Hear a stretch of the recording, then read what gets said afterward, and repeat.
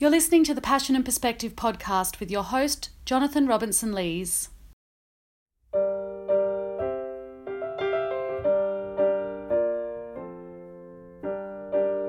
Welcome to the latest episode of the Passion and Perspective podcast. Thanks for joining us. In today's episode, we chat with local podcast host and military historian Adam Bloom. Growing up in the Blue Mountains, Adam has faced and overcome immense challenges. Adam's resilience has given him a new lease on life, and he now channels his energy into sharing the powerful stories of Australia's military history through his True Blue History podcast. Today's conversation contains references to mental health issues and suicide.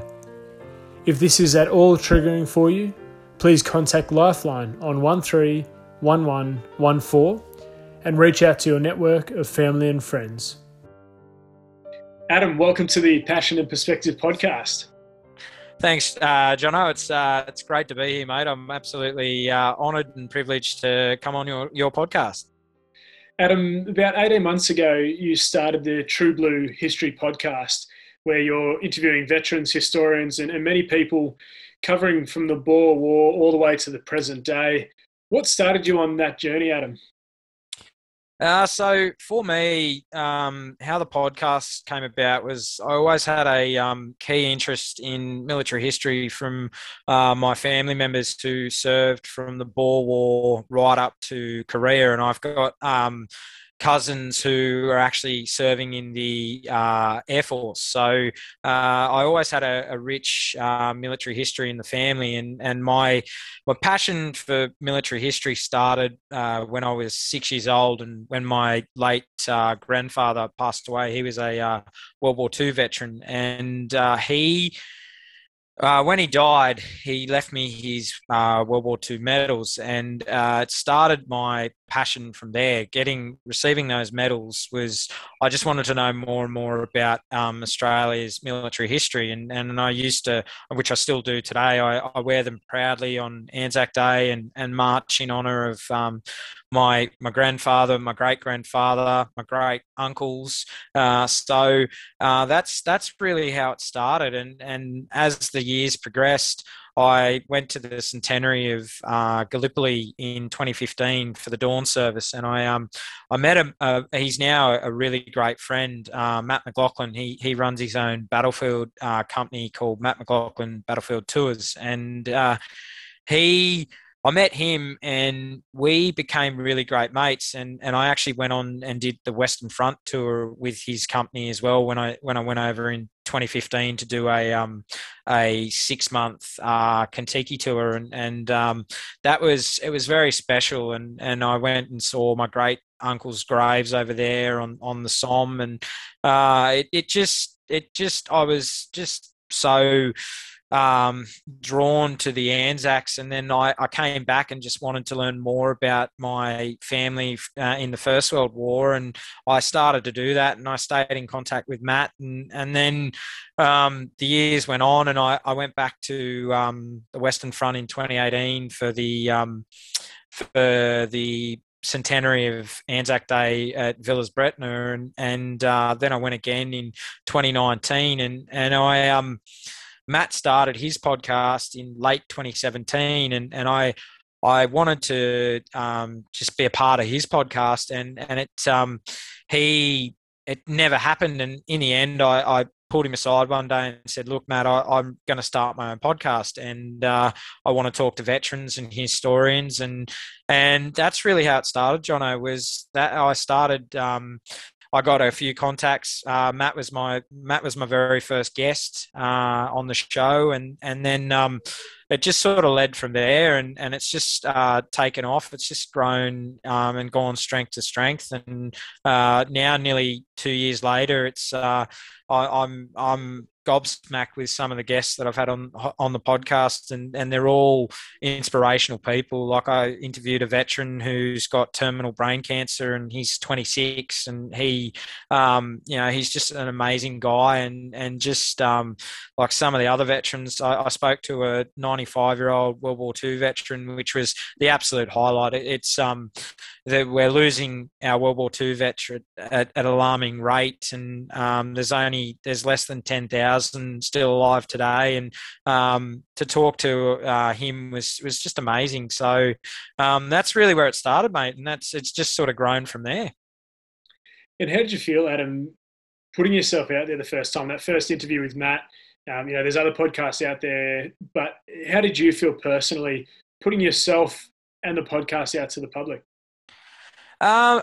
It's a very good question, Jono, because it was hard because I didn't have any media training. I'm not a journalist. I sort of struggled a lot at first, and trying to find my way as a podcaster was really hard, and trying to find the right balance for me, and so it was hard because I was scared of what people thought, and I thought they would laugh, and I did have a lot of backlash with my workers at the time where I was working. They made fun of it, and they made fun of me, and it was I was questioning whether it was a good idea to go ahead with it, and I'm so glad that I did decide to go with it. And I've learned over the last 18 months that whenever I get a message of someone having a go or making fun of it, I look at it now with a positive mindset, and I look at it with I don't respond to their comments because they want a reaction, and they want me to respond to them and they want me to bite back, and it's taken a lot of hard work. I did bite back at first, but now I understand that there's people out there that will always try and have a go of people who it's tall poppy syndrome. People are jealous of what other people are doing, and you'll always get criticised for being bold and getting out there and having a go, and I don't listen to people that I know. I know what my values are, and I know the reasons why I do the podcast. And for me now, I've totally turned it into a positive spin from a negative spin. So yeah, it was hard at first. It really was. The documenting of the amazing stories, both from historians and veterans, what are you hoping to achieve by sharing it? What do you want the audience to take away from the True Blue History podcast? So what I want the Australian public to take away is I want them to be proud of our military history. So I want them to.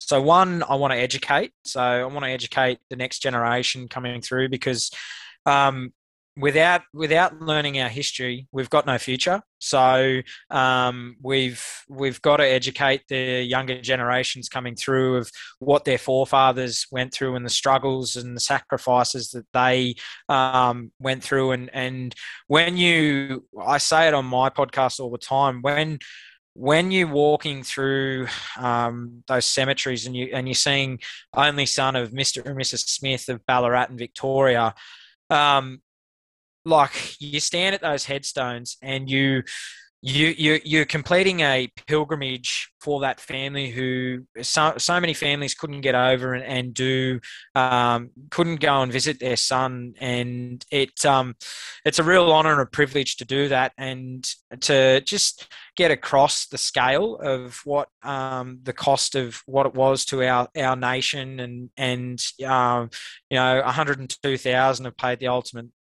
sacrifice for us to enjoy the freedoms that we enjoy today. And that's one of the messages that I try and get through, is to educate and be grateful for the freedoms that we enjoy in our country, because our country is the most beautiful country in the world. It's, we're so lucky in Australia because we get, we're not at war. We're so lucky. The opportunities that are given to us are phenomenal. And it's, so one is to educate.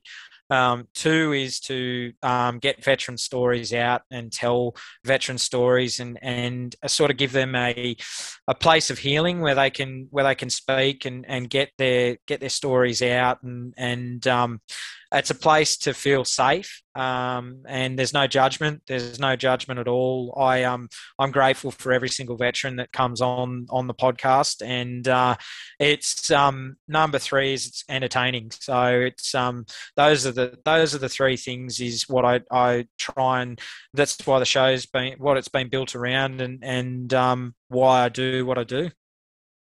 You mentioned the healing there for the veterans. Has that part surprised you, Adam? Were you expecting veterans to see your podcast and your documentation as a safe space? At first, Jono, no. I just wanted to get veteran stories out, and some of the veterans that I've had on have reached out, like have spoken to me after we've recorded, and they've said, mate, you've got more out of me than I've got with my psych in 2 years, and I think it's just my down to earth approach that I'm just a genuine Aussie guy that I just care for the veterans, and I know with myself I'll get onto it later in the podcast, but I've suffered my own battles, and the podcast has really been sort of a healing tool for me as well, and at first no, but now I'm like, some of the veterans say to me, I haven't even told my wife this story, you're getting it for the first time, and it's a real honor. It's really an honor to sit down and talk to a veteran, and you with veterans it's very different to how you speak to historians. You've got to be compassionate, you've got to be kind, and you've basically just got to listen. So what I do is I just prompt them with a question, and then I just let them talk. I don't I try and put a little bit in here and there where I can if I can relate to it. But otherwise, I generally just sit and listen, and I just basically just let them get it out, and it's been a fantastic process for them and also for me. You mentioned one of the most powerful interviews you've done was with a World War II veteran in his 90s. Why was that so impactful for you, do you think? Just because there's so many, like, we're losing, as I said, like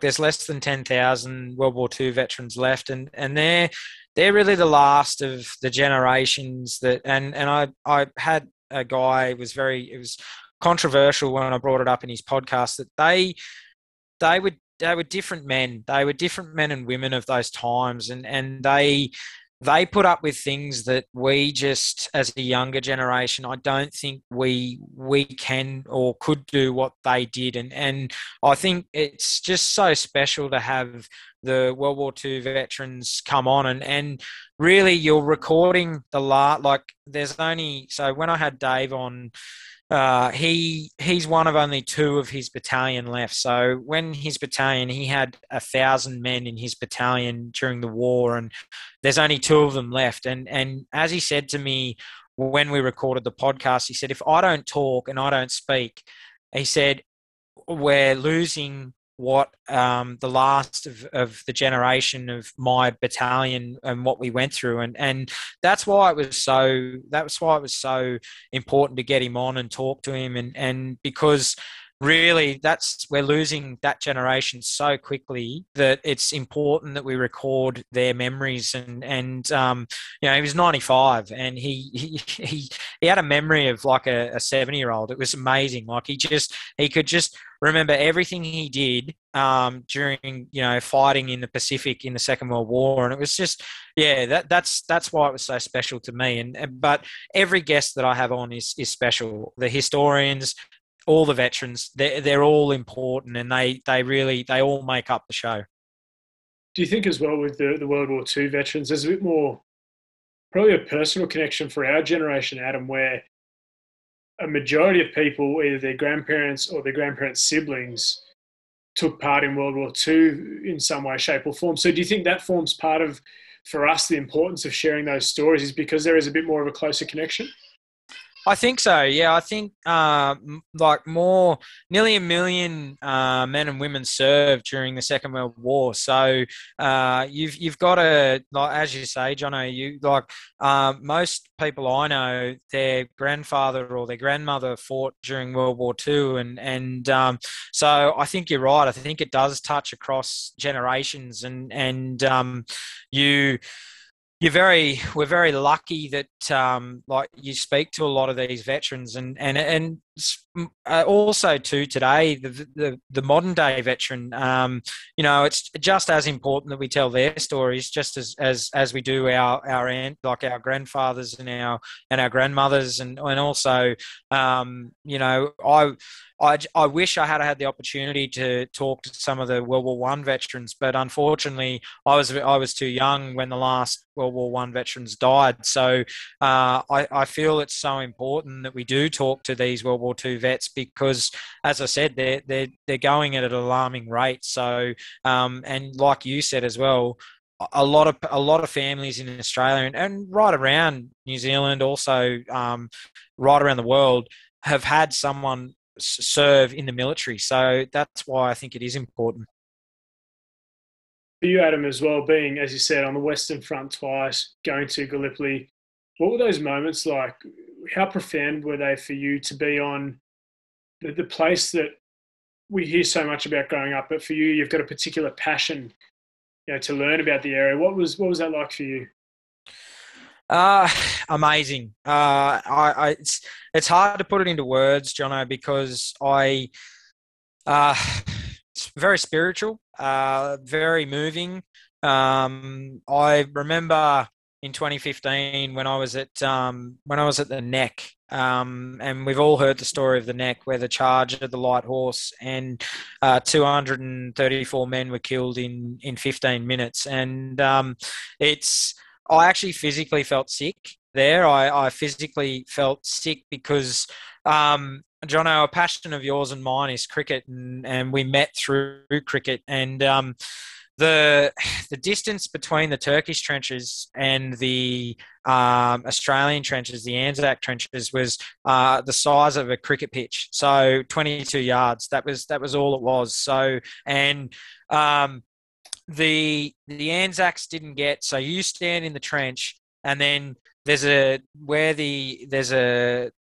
hedge is as far as the Anzacs got, and that was five steps out of the trench. So that was as far as anyone got, and it was an attack that never should have happened. It never should have gone ahead, and it was physically, for me, my guts were twisted and turning, and because you know what's gone on there, and you're virtually walking on a mass grave. Really, you're walking on a mass grave, and it's I've had a very similar experience on the Western Front as well, walking up Dead Man's Ridge and Dead Man's Road up to Pozieres. And Pozieres, for anyone who listens to you, Jono, that's our most sacred. There's 23,000 casualties in 6 weeks of fighting. It's there's more Australian blood soaked on that land than any other place in the world, and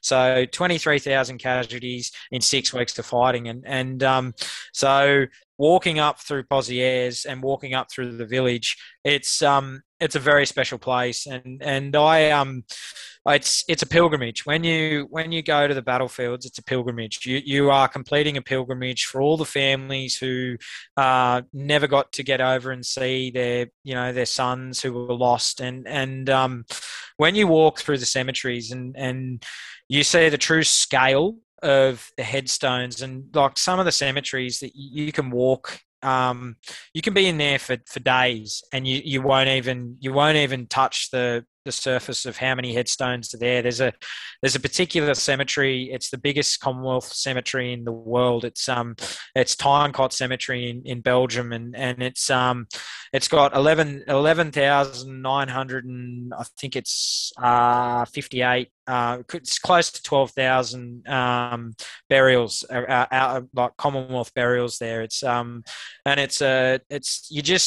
you just walk through there, and the scale, you just can't fathom the scale. It's an amazing place and I say it to anyone that when we can travel again, you have to go over and see these sites. I'm lucky. I'm going back over again next year to do another.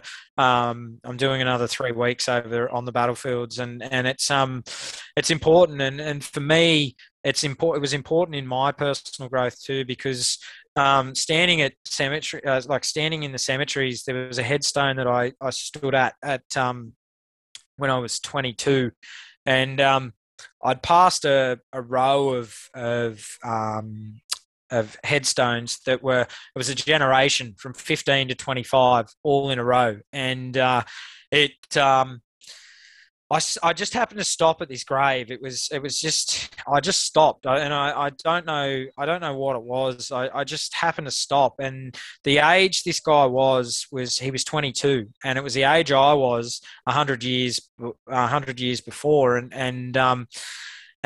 I burst into tears, and my dad and the whole group came over and said, "Are you okay?" And I said, "No, I'm not actually. Look at this. There's a generation from 15 to 25, and I tried to, the year before, I tried to commit suicide, and it was just a pivotal moment, because I look, and he volunteered to go and fight in a war 12,000 miles away, and he, he's 22, and he died, and with him died any future that he might have, what he would have achieved with his hands, whether he would have had a family. And it was a really pivotal moment for me, because I looked at it and went, I tried to end my life the year before, and he didn't have a choice. He probably wanted to live a lot longer of a life, and he went on the grand adventure, and he died 12,000 miles from home, and in a foreign country, and it really that was a really pivotal moment for me. You mentioned there, obviously, the hugely profound impact that had on you, and the path that your life has taken.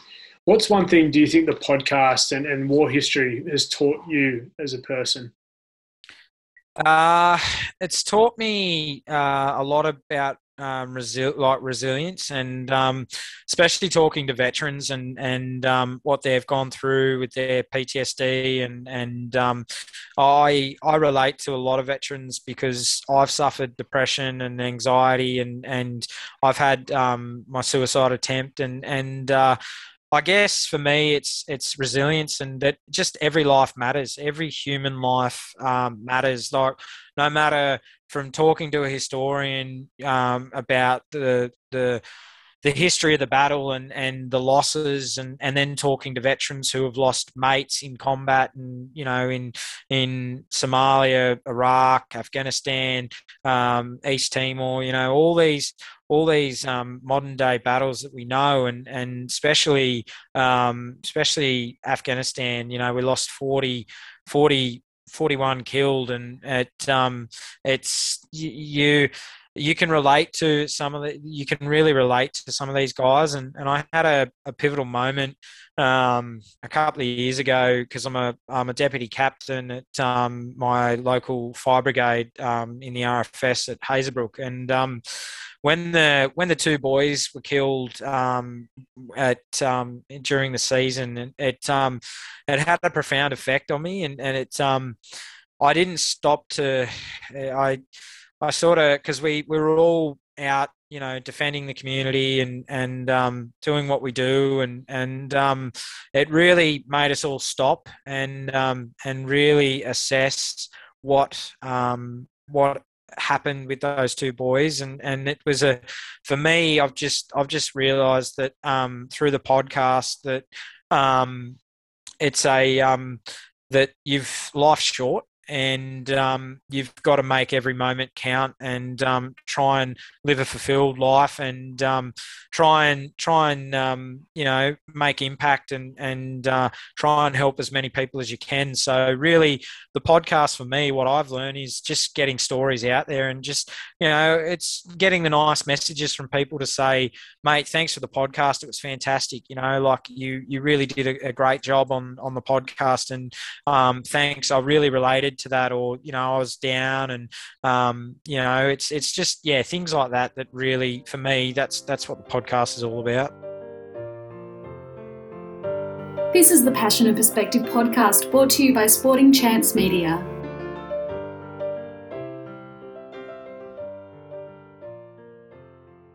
Adam, you grew up in the Blue Mountains in Hazelbrook. What was your childhood like?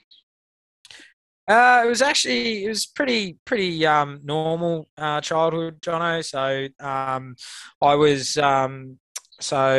I grew up with my brother and my mum and dad in Hazelbrook, and pretty standard. Built dirt jumps, played sport, played soccer, played cricket. So it was pretty normal childhood, but I was diagnosed with ADD, with learning difficulties at 6 years old, and it was a hard childhood. I was bullied a lot and made fun of because I with the ADD and the learning difficulties, it made it very hard and challenging, especially in the classroom. I was challenged a lot and made fun of, and I put on. I'm a big build of a person, and I put on weight through primary school and into high school, and so pretty much my childhood was it was a tough childhood, but I looking back on it now, and I said this to my mentor, who I'm working with at the moment, which we'll get into later on in the podcast. I said to my mentor, I had to go through these hard times to have the good times, and the last 2 years have been the best 2 years of my life, and it's it's been a long road to get to here, but I needed to go through those tough times as a child to come out the other side and where I am today. And I'm just grateful for life now. I'm just so grateful for what I've got and what I've achieved and what I'm going to achieve. So it's been a big journey. During those challenging times in your childhood, as you said, the bullying in the schoolyard, where did you find the solace and the peace? You mentioned you were outdoors with your brother playing sports. Was that your escape? Because as we all know, the schoolyard and the classroom can be a cruel place. Where did you seek out that quiet space where you could be yourself and you could be just really happy?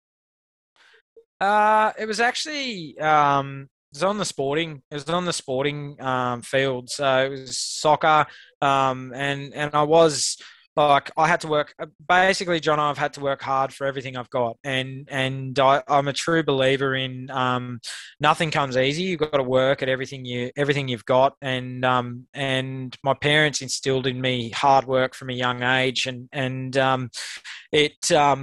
it was for me, it was soccer and cricket. And I just to be part of, a team and putting in for the team and whether it was, on the cricket field or scoring runs or taking wickets or, just being a good fielder or just part of being the team. And I could always turn to my cricket mates, or I could turn to my soccer mates, and even when times were tough, I'd find solace in that, or I'd find solace in speaking to my late nan. My late nan was she really inspired me to she was really the person I turned to a lot when I was in my younger years, and whenever I was down, my nan, she just had a special way to make you feel comfortable and make you feel that you were valued. And I remember once I said to Nan, "Oh, I'm getting made fun of, Nan, and I'm I'm stupid. The kids at school call me stupid, dumb,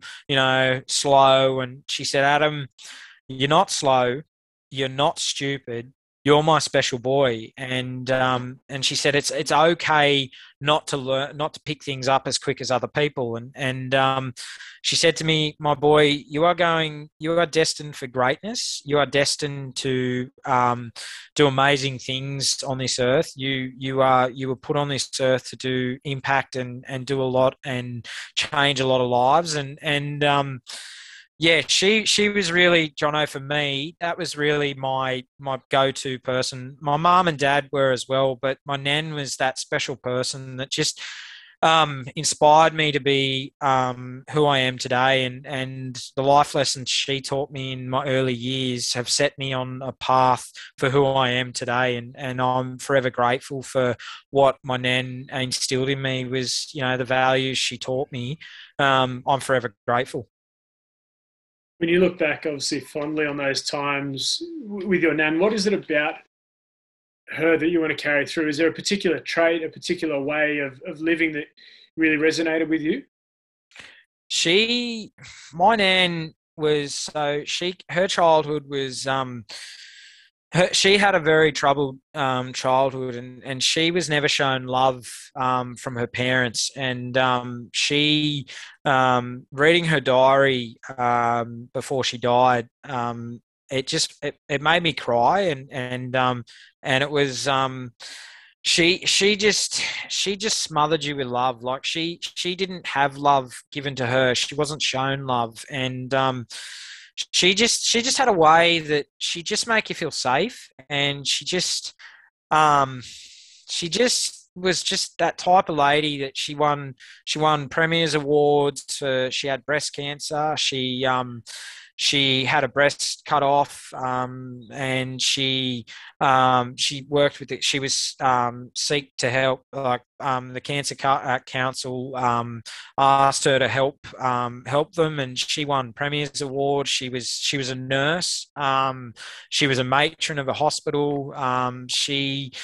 She was just a lady that just gave so much, and she just instilled in me that the community spirit of giving to others, and the giving more than you receive, and like not expecting anything in return, just giving for the sake of giving, and she just had a way that she just made everyone feel safe, and just no matter what your problem was, she was just that lady that was just she just made you feel comfortable, and just believe in yourself when at that time I didn't believe in myself. And she died of emphysema, and when I was 12 years old, and for me that was a pivotal moment, Jono, where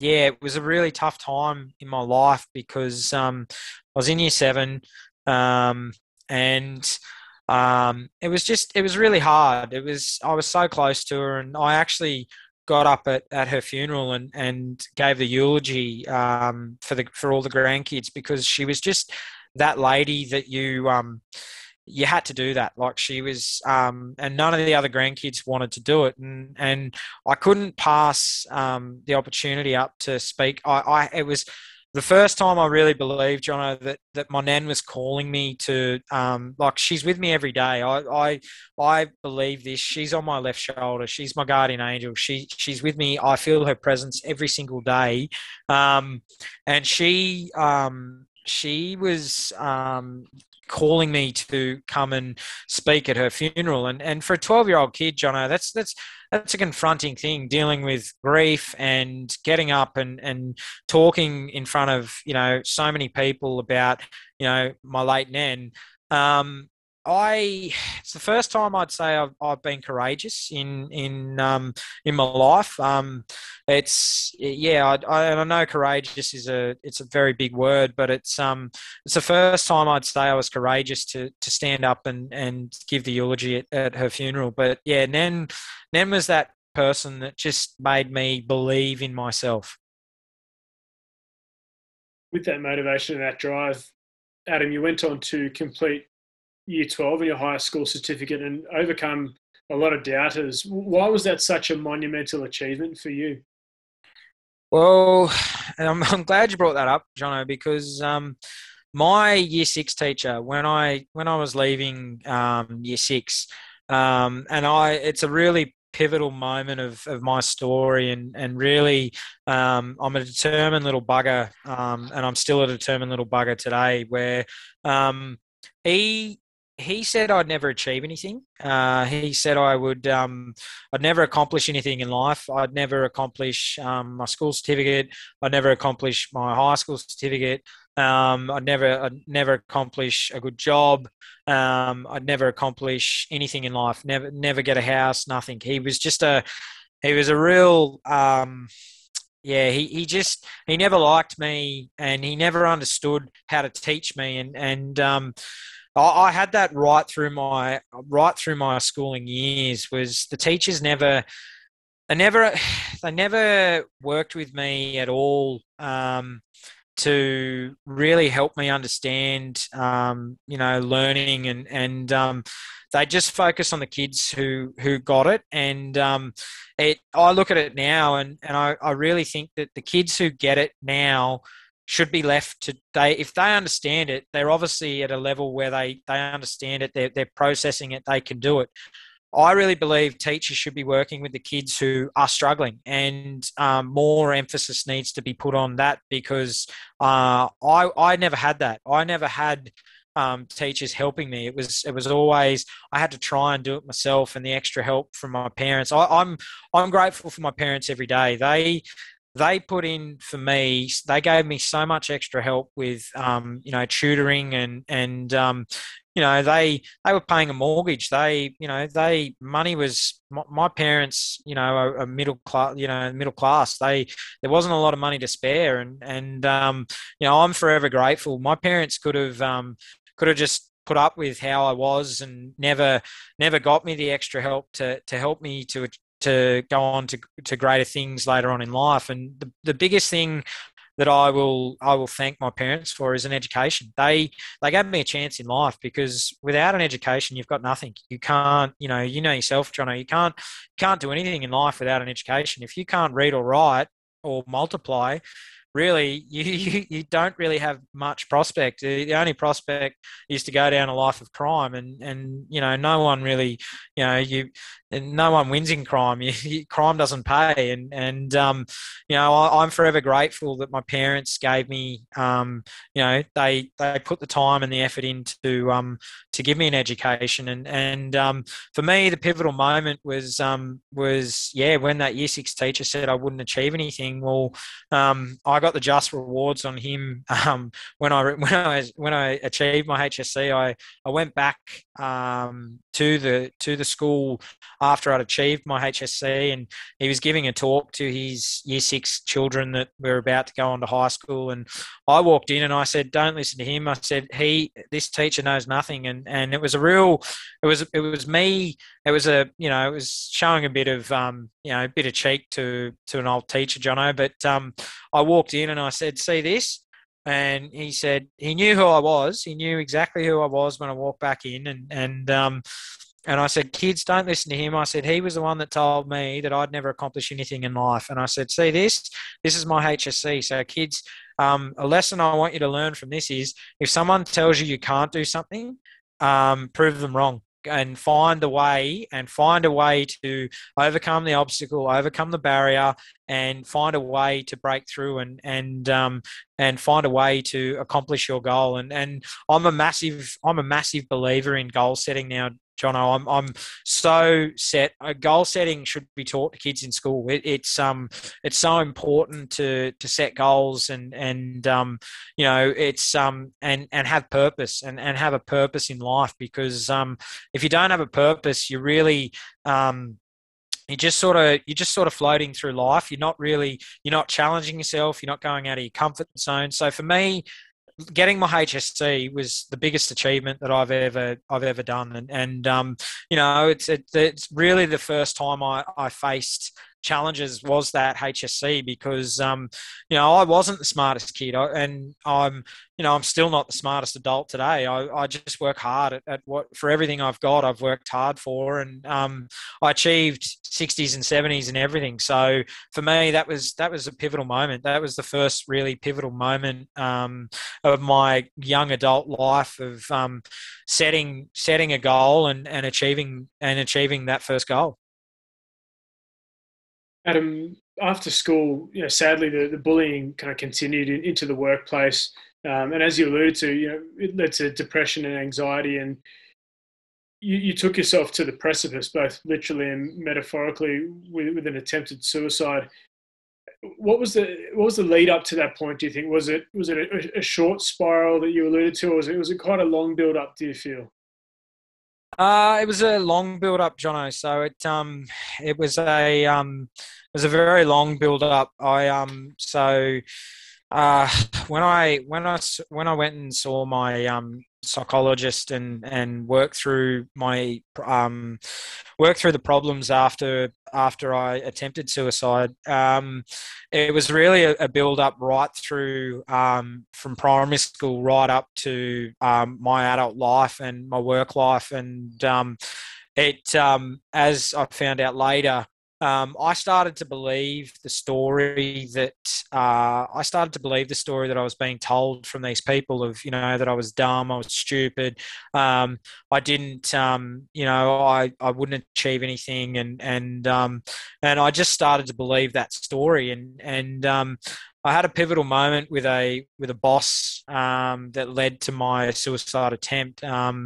He pushed me to that point of I was already fragile, and he was just a boss that was just he expected and I'll say it, Jono, he pushed his own son into a mental institution. He was just an old type of bloke that no matter what you did, it wasn't good enough, and he just pushed me to that point where I just couldn't come back, and I just decided that the world would be a better place without me in it. And I was 22. I remember the day. I remember exactly the day.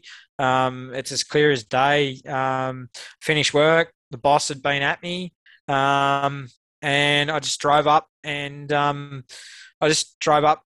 a cliff, and I actually was about to throw myself off, and there was a voice in my head from my nan that actually she saved my life. She said stop, and as I was about to throw myself off that cliff, she said pick up the phone and call a friend, and I did. I called that friend. He's no longer a friend. He went off on a different direction, and I don't blame him. He was people come into your life for at all times of all different points of your life, and he was there at that pivotal moment when I was there on top of the cliff and about to throw myself off, and he talked me down for 4 hours. He spoke to me on the phone and talked me down, and he rang my mum the next day, and I was booked into the doctors that day, and I ended up I was diagnosed with severe depression and severe anxiety. So it was basically a whole lead up from my early childhood right up to my early adolescence and work life that it was just at a very low point in my life, and I just wanted to end it all. I just had enough. It was that was where I got to that point of and I just I'd had enough, and I honestly thought the world would be a better place without me in it. Adam, firstly, thank you for sharing your vulnerabilities and the story, because like we both know, the more people that I guess can relate to those struggles, I think, hopefully that leads to one less life lost. We hear a lot about, the messaging is to reach out, it ain't weak to speak, to talk to people. Obviously that's hugely important, but what do you feel now that you've hit rock bottom at that point? What do you think would have made the biggest difference if someone had come to you 2 weeks before? What's a key message you think we should be really driving home? Because you've lived and breathed it. For a lot of us, thankfully, I guess we haven't been through that. What would you say to someone either who is struggling or who should be reaching out? What should we be doing? I think what it is, Jono, is just checking in on your family, your friends. At that point, I was very isolated. I didn't, and I put on a facade for so long that, I was this happy-go-lucky guy, and, I struggled with my weight, and I just put on this facade of, that I was this great guy, and I was a person that, I was happy with life, and I was acting like a goose, and I just felt really alone, and I didn't, I guess what led to it was I didn't know. I was still trying to work out who I was, and where I fitted in society, and I think the biggest message and thing that I take out, and anyone I talk to now from my struggles, is that you need to check in. You need to check in on your family. You need to check in on your mates, but truly check in on them. Like not just hey mate, how you going?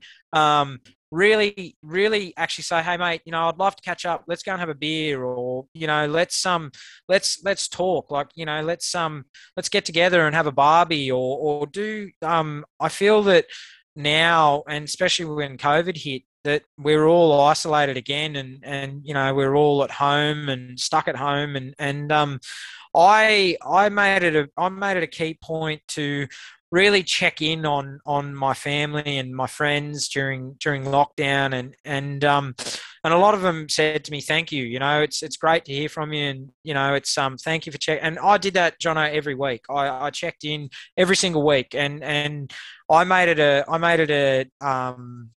ritual that I was going to check in on all the people that are important to me every single, and I've continued that now. I still check in on all my friends and my family. I ring my parents every day now, and I check in on them every day. My mates I check in on once a week. So basically, at that time, I was isolated, and I'd say to anyone who is struggling, it's not weak to speak. Never think it is weak to speak. I wouldn't be here today, Jono, if I did not ask for help. I truly. I tell you that now, and I would be dead. I would not be here. I would be, and I can say it to anyone that life gets better. It really does when you seek help, and when you find the triggering things, and you put strategies in place, and you get around the right people who are there, who genuinely care for you and genuinely care for your well-being. Life is amazing. Like my life since getting help it's flourished. It's just really flourished, and it'll lead into I'll lead into a later part again of where I had another near-death experience later on when we get into it. But yeah, my life has really flourished, and I'm just so lucky. I'm so lucky with my life, and I'm just so grateful for life now. And that's what the message I'd say, Jono, is if you are struggling, reach out. It's not weak to speak. We need to break this stigma of around that. I'm a man, I don't speak, and that's crap. It's just crap, and it's just we lose too many good people each year. We're losing at the moment. Youth suicide rates at the moment, John, are 13.8%. Like that's alarming. It's just so alarming, and I just want to tell people that reach out, and my phone is always on. You can always get in contact with me. I'm a massive supporter in people that getting them through to that next stage, and then flourishing with their life. And as I said, I wouldn't be here today if I hadn't have reached out and got help. You referenced the facade earlier, Adam, and I reflect on our early 20s. I'd see you at cricket, I'd see you at the pub, and you were the jovial, happy, life of the event type of guy. And for me, reflecting on it now, I had no idea of those struggles. How hard was that for you to put on a front, to put on kind of a brave face in front of people, and what some would say, and I'll use inverted commas here, is to kind of to tough it out? How hard was that for you?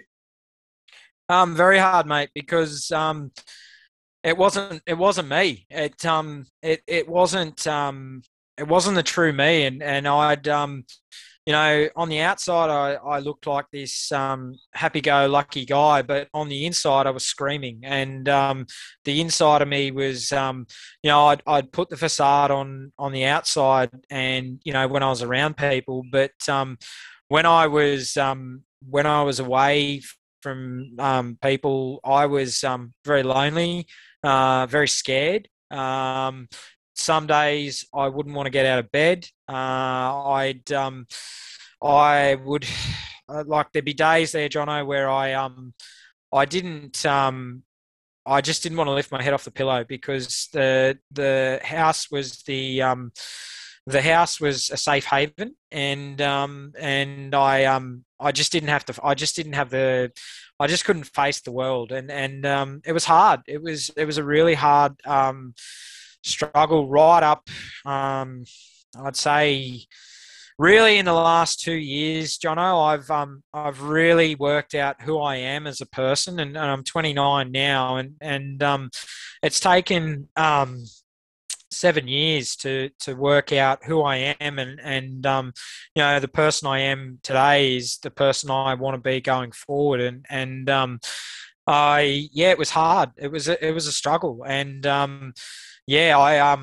it's been a lot of mental work's been done, and hard work's been done with my psychologist, and putting strategies in place to get to where I am now, and the person I am going forward. This is the Passion and Perspective podcast, brought to you by Sporting Chance Media.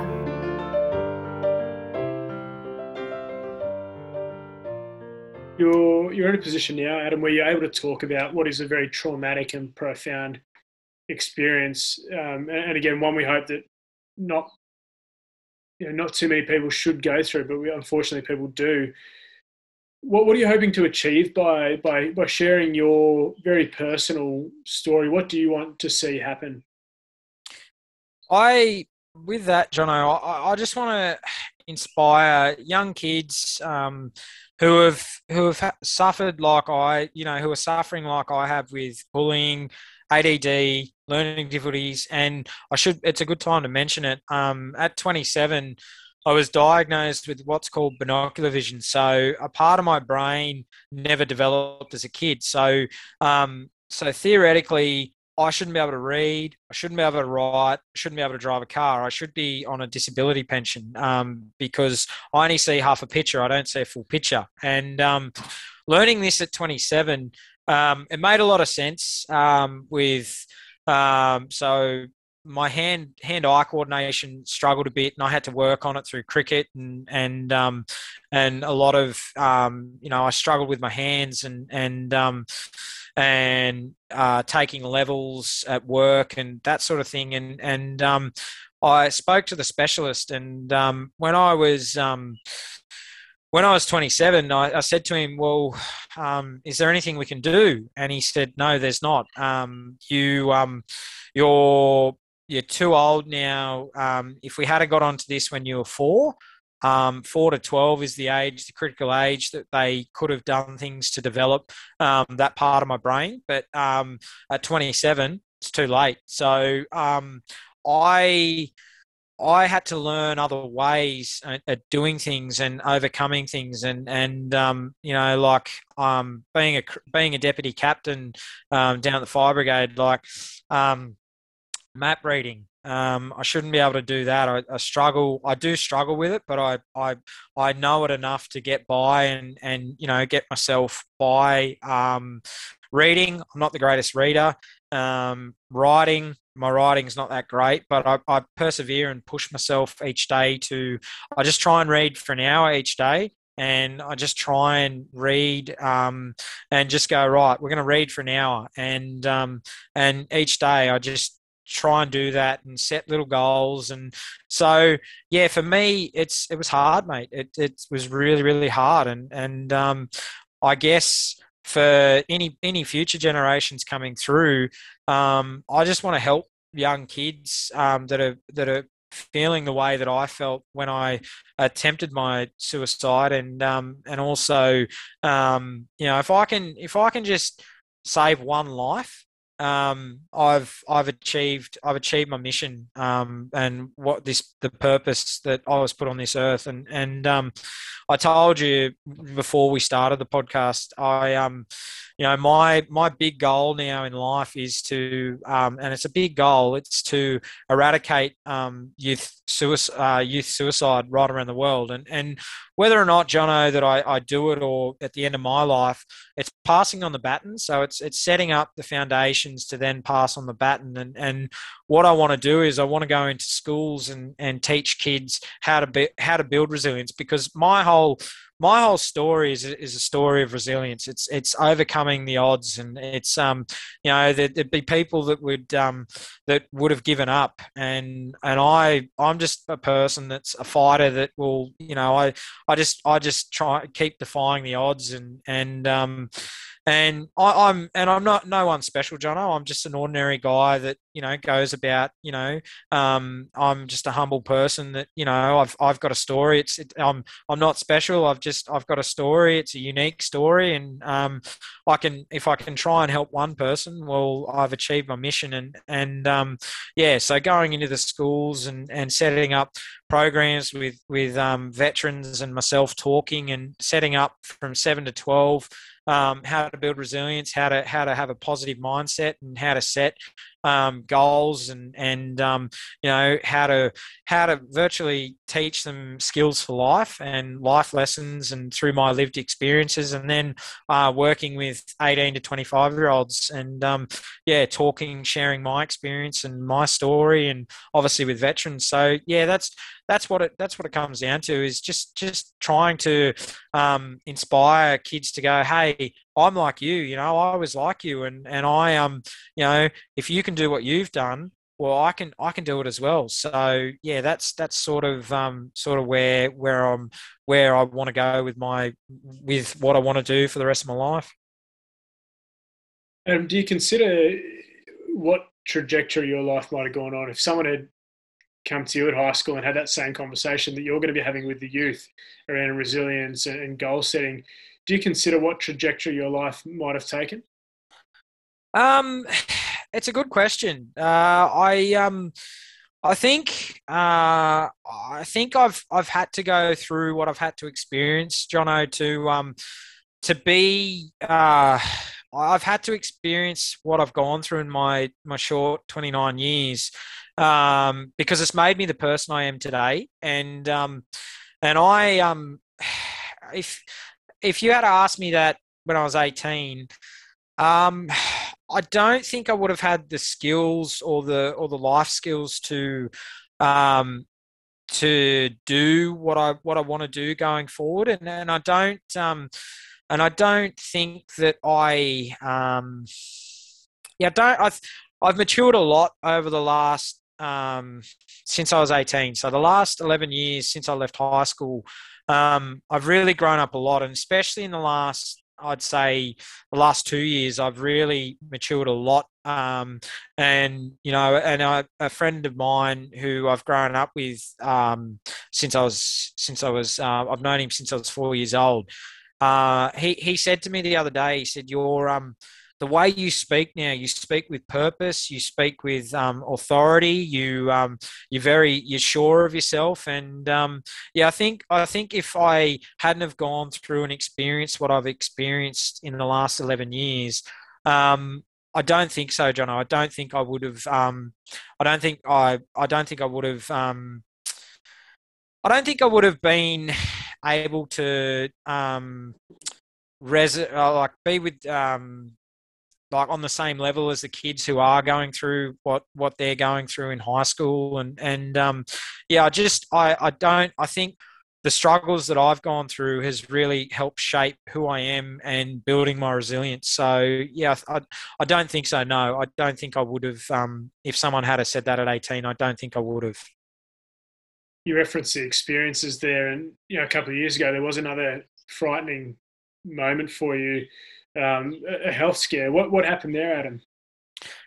So I was still working with my psychologist, and I was still unhappy. I blew out to 156 kilos, and I didn't like John. I knew I was big, but I didn't know that I was that big, and I was unhappy. And I was working with a PT, and I was eating well, wasn't really getting anywhere, and I went and saw my doctor, and I said, look, I'm trying everything, and I'm not nothing's happening. And she said, well, why don't we look going down the option of gastric sleeve surgery? And I'd never thought of it before, and I thought, yeah, okay, all right, I'll go and see the surgeon, and he did my blood tests, and he called me into his office, and he said, Adam, I need to talk to you about your results. And I said, okay, yeah, no worries. And so I went into his office, and he said, mate, your blood sugar level's at 35. And a normal sugar level, Jono, is between 5 and 7. So I was at 35. And at that time, my insulin levels were just keeping up to what to the weight that I had, and I just felt unhappy in myself, and sluggish, and I wasn't in a good place. And he said, mate, if you don't do something about your weight, you'll be dead by 34. And I'd had the death, so I'd had the near death or the attempted suicide at 22, and this was the second near death experience that I if I kept going the way I was going, I would be dead. I was 27, I'd be dead in 9 years. And so I walked out of there feeling like basically a sack of shit. Really, I felt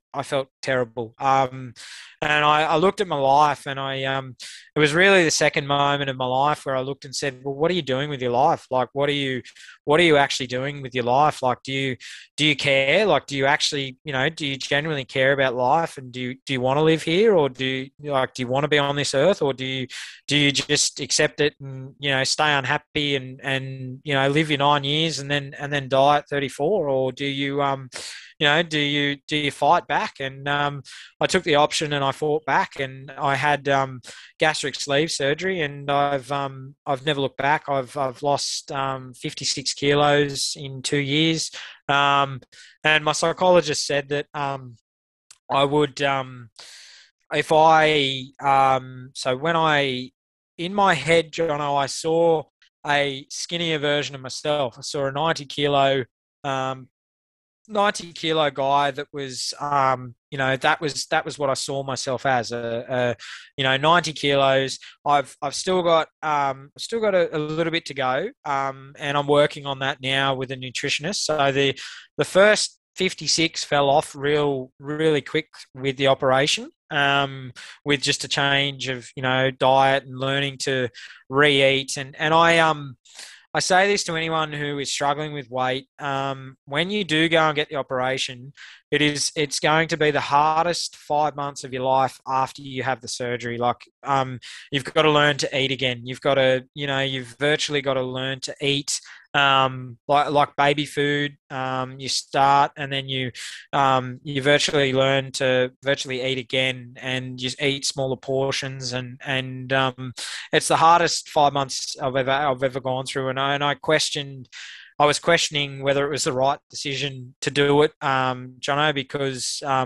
was always sick. If I ate something too quick, I'd throw it straight back up. So basically, I went from, so all of you guys have got a 1 litre stomach, and I've gone from a 1 litre stomach to a 450 mil stomach. So half my stomach's gone now, yeah, I had to learn how to eat again. If I drank water too quick, I'd throw it back up. I haven't had fizzy drink in 2 years. I don't drink fizzy drink anymore. It's just I think I had a sip of fizzy drink the first time a couple of weeks ago, and I threw it straight back up because it's just too sweet. I can't handle this and the fizziness. It just doesn't go well. It brings up gases in my stomach, and so I haven't touched fizzy drink. I can't have bread. I don't eat bread because my stomach's so small now. Bread expands in your stomach, and it's just too painful to eat. So I haven't had bread in 2 years. I don't miss bread. Pasta, I can't eat a lot of pasta. So yeah, it's been a challenge, but it's been so rewarding too, because that's what's really changed my mindset as well. And having a positive mindset was losing the weight and just being confident in myself, and just for the first time in my life, I'm actually confident, and I'm really happy with where my life's going, and I'm genuinely happy with life and what life has to offer. So yeah, for me, it was the best decision I've ever made in my life, having that surgery. The correlation between the physical and mental health and the positive changes there, Adam, was that immediate, did you find, or did that take a bit of time for your confidence to grow, and I guess your perception of yourself to improve? It took some time, so it did take some time to grow and to be more confident in myself, and it's a funny thing. Like, confidence it can sometimes be mistaken for arrogance and cockiness, and it's. Some people, like John, I've lost a few friends out of the new me. I'm very aware of, I'm very connected to the universe now, and I really believe in the universe, and I really believe what you put out is what you get back, and so I've lost a lot of friends because I had a radical change. Like, I was this positive person that I only looked at positivity and having looking always for the good and not the negative. And I feel my mate said, "Oh, don't change too much. Like, be you and stay you, and don't change too much." And I just went, well, no, this is a new me. Either embrace who I am or don't be part of my life. And I've actually lost a few friends, but I don't, looking back at it now, John, I don't actually call them mates. I call them acquaintances, and also people that liked making fun of me, the old me. And the new me, I don't let anyone make fun of me anymore. I'm very quick to know who are my friends, who are in my corner, and who isn't in my corner, and who isn't in my life. So I'm very aware of. And I've only got a close inner circle now. I don't have a lot of people that are acquaintances anymore. I've got I know who my true mates are, and the ones who I can rely on. So yeah, it's taken a little bit of time to build that confidence, but as I said, mate, I'm just grateful for life now. I'm just so grateful, and so I embrace life now. I go out and live it and love it. So it's just been a total change.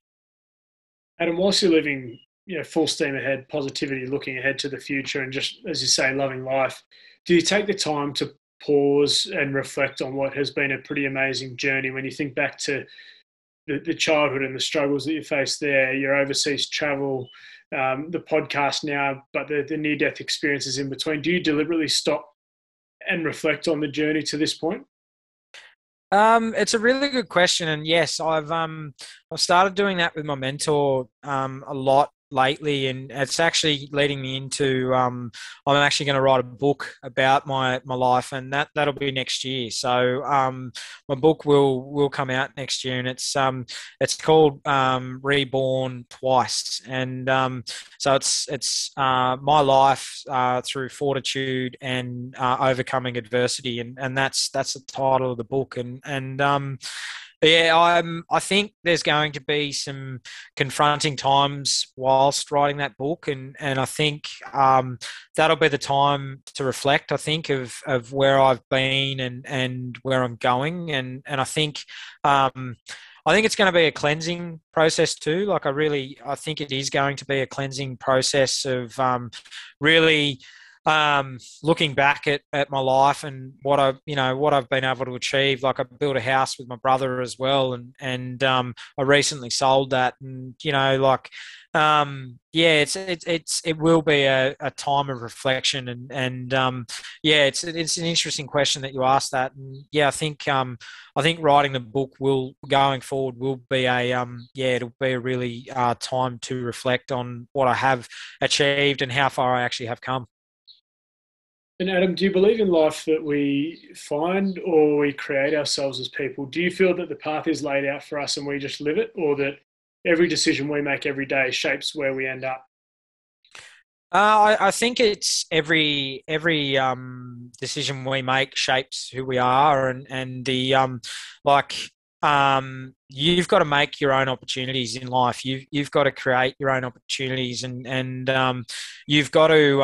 I listened to the podcast that when you had MG on and Mark Geyer, and he said it himself that he took opportunities that he when he retired, when he was like, well, what am I going to do next, and like through his voice, he's been able to provide for his family, and I really do believe that you do create your own opportunities in life, and you've got to work hard at and every opportunity that you're given.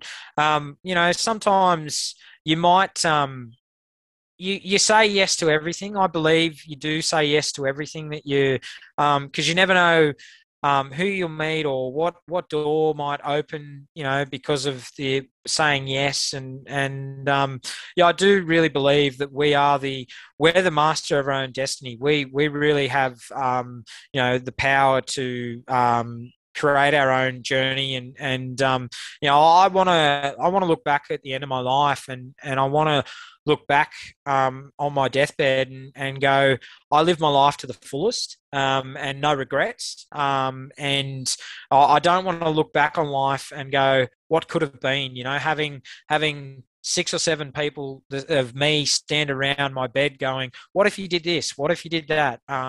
What if you made this choice? And I want to look back at the end of my life and go, no, you lived your life to the fullest. You got absolutely everything out of your life. And you achieved greatness in your life. And because I believe that every single person is put on this earth to make a difference and make impact. And even people who are bad, mate, that they're not born bad. They just make choices that send them down a path of, they take the wrong path, and they're not one person is bad in this world. They just they make a choice, and it's the wrong choice sometimes. And I really believe that we are the master of our own destiny. The True Blue History podcast, Adam, continues to go from strength to strength as you share more and more incredible stories. How do people listen to your episodes and stay in touch? So I've got a website, so truebluehistory.com, where people can get in contact with us, and the email is truebluehistory@gmail.com.